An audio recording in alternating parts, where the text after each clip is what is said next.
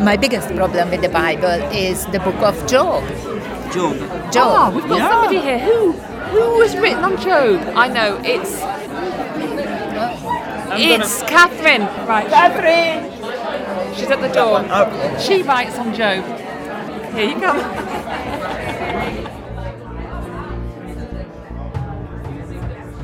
It's like biblical speed dating in there. It's just people sitting around tables. There's an incredible buzz in there. So we're going to talk about 1 Corinthians, is it? The second. 1 Timothy 2:8-15. Yeah. You see, I should study more. Today we have an event in Otley, which is a market town in West Yorkshire, where we have invited members of the public to do a sort of equivalent of Gardener's Question Time, a event where people can ask whatever they've always wanted to know about the Bible but were afraid to ask. I'm Johanna Stiebert and I'm the organizer of today's event.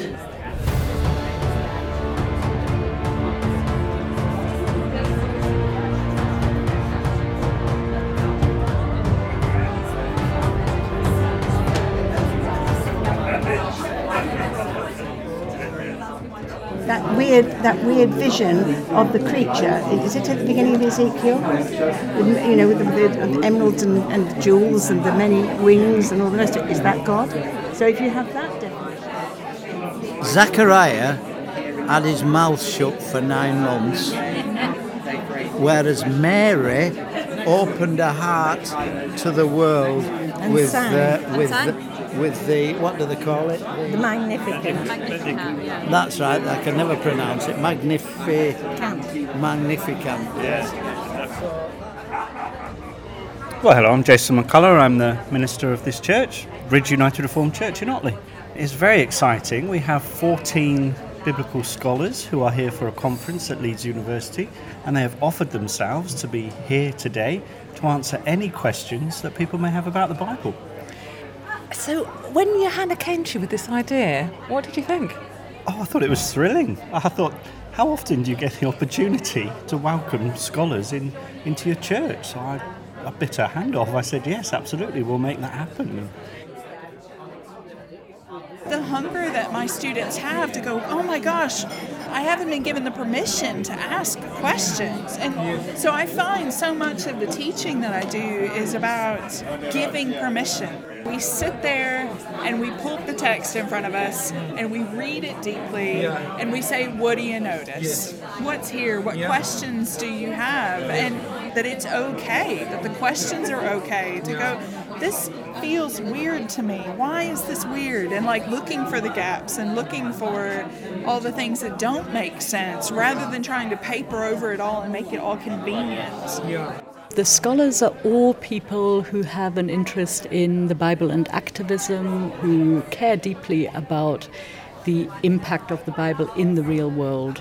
There are a range of interests. There are people with particular interest in critical race theory, in the promotion of African-centered approaches, in gender-based violence, particularly in terms of opening conversations about gender-based violence, and we have people interested in ecology and the Bible. So the big topics of our time and how the Bible can be used to talk about them, address them, and make things better. The initial question. Well, we started off talking about misogyny in the Old Testament particularly. And it's emerged, that in the New Testament there is misogyny as well, of course, but Jesus has a different perspective, doesn't he? And I think it's very interesting when you have a discussion like this and people produce their different ideas and you realise, I was thinking wrongly before and I see. So it's very interesting. How do you think Jesus responded to reading those passages in the Old Testament, which we find rather distressing at the moment, don't we? Because we have different views. How do you think Jesus read stories like that? It's a great question. Yeah, I think one of the things I find is that Jesus has to come out of any interpretation unscathed, right? So it's almost like whatever with the interaction with the woman at the well or whatever, we always impute or imply that Jesus is the Son of God and therefore he's faultless. So and that's a given almost, rather than saying, hang on a minute, there is a possibility that he might be wrong about some of these things, or he's a part of a context or something. It's really interesting when you say, you're not almost don't feel like you have permission to say Jesus can come out of a story not unscathed.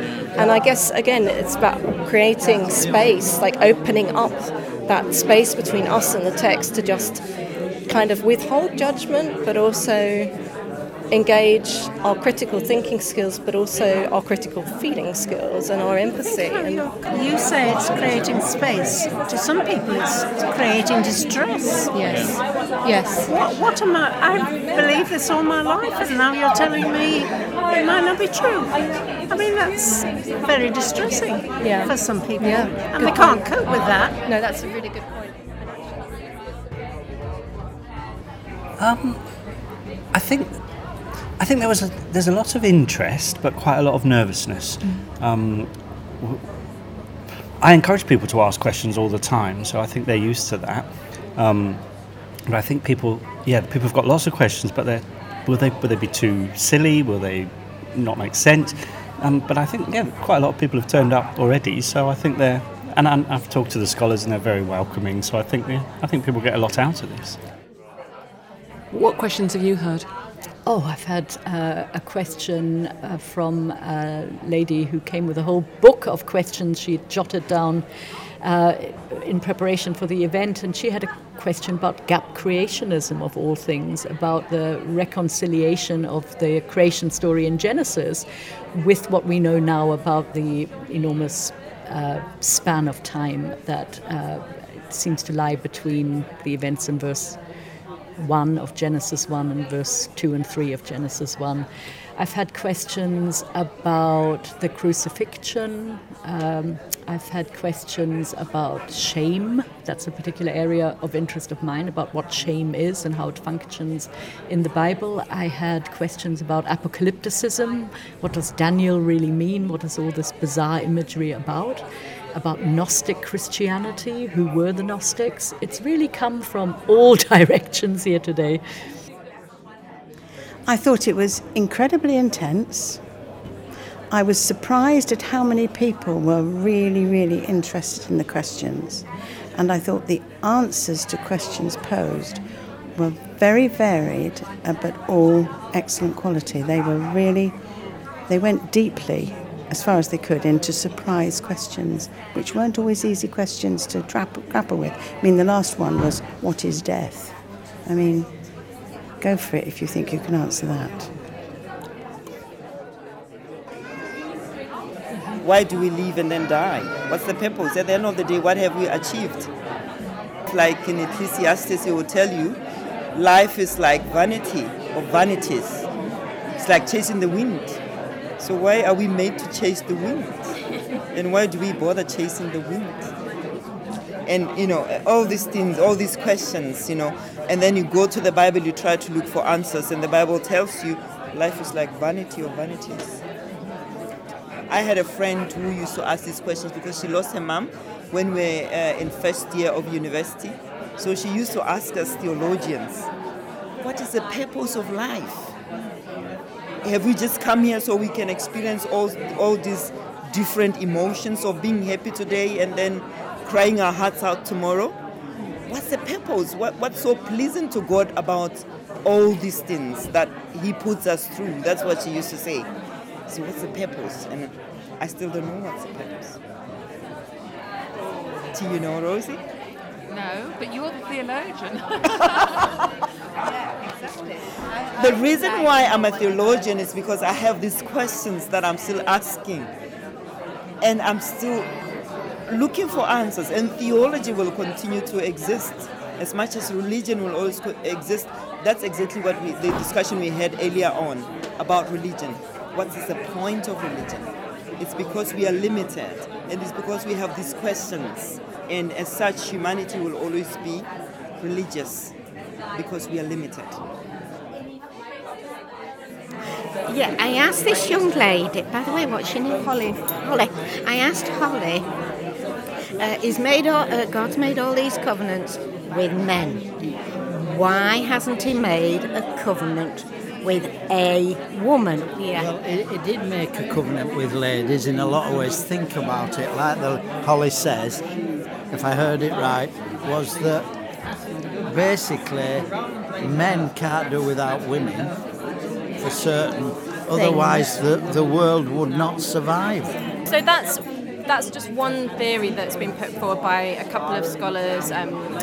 So Rachel Havelock's idea is that the kind of childlessness that women in the Hebrew Bible in Genesis particularly experience, and then the way that they kind of overcome that through protest, that Havelock sort of frames that in a kind of covenant context, sort of saying that just in the same way that men have this kind of ongoing conversation with God through covenant, so too do women like Sarah. I think there are limitations to that though, right? So that's still a kind of patriarchal framework where we assume Jamie, do you have anything else to add? We had such nice, fascinating conversations. We're talking about the importance of reading in a culturally sensitive way. So Thank you, yeah. Recognising that the culture in which the books of the Bible were written isn't necessarily our culture, and therefore being able to read. And Robert gave a really wonderful idea for me that I will definitely take away, which is that the gospel gives a freedom.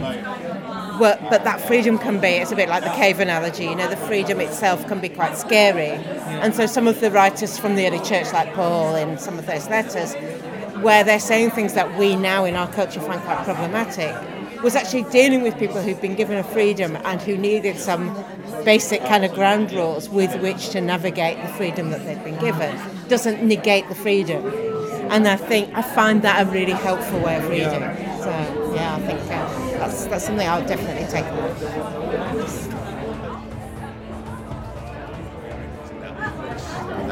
I just love that you said that. But when we listen to those that we haven't listened to before, and there are a lot of people like that, aren't there? Yeah. And we're in a very transitional time, aren't we?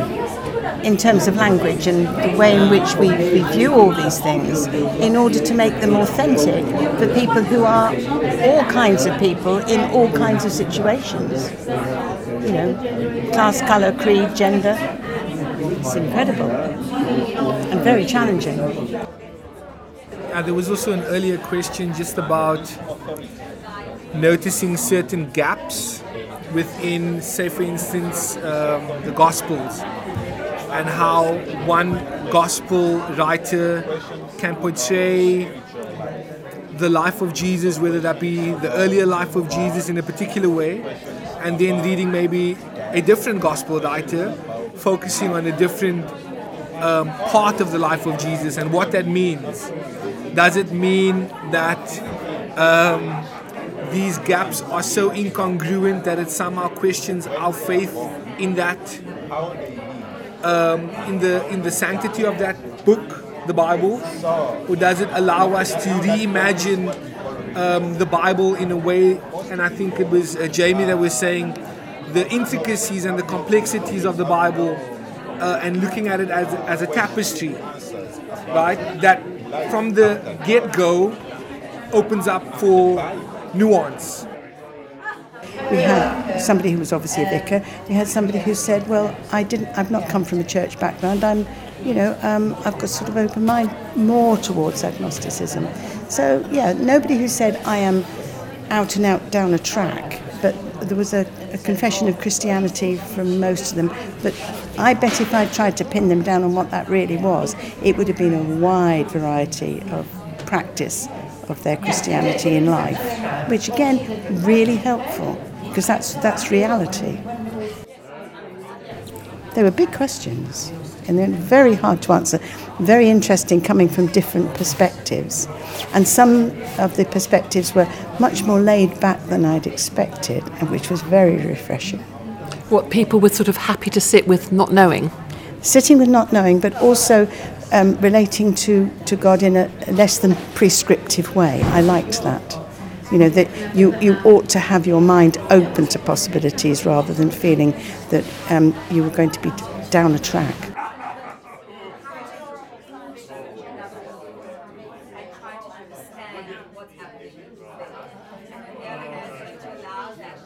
What have you learnt? Oh, it's been really fascinating. Most of what I do is teach students, and I set the agenda, I teach the lectures, I have free reign over the material I teach. What today has been about is about hearing what members of the public want to hear about. So I've learned a whole lot about what interests people, what questions they have, what doesn't make sense to them. And that's been incredibly valuable, and it might well redirect how I teach and what I teach.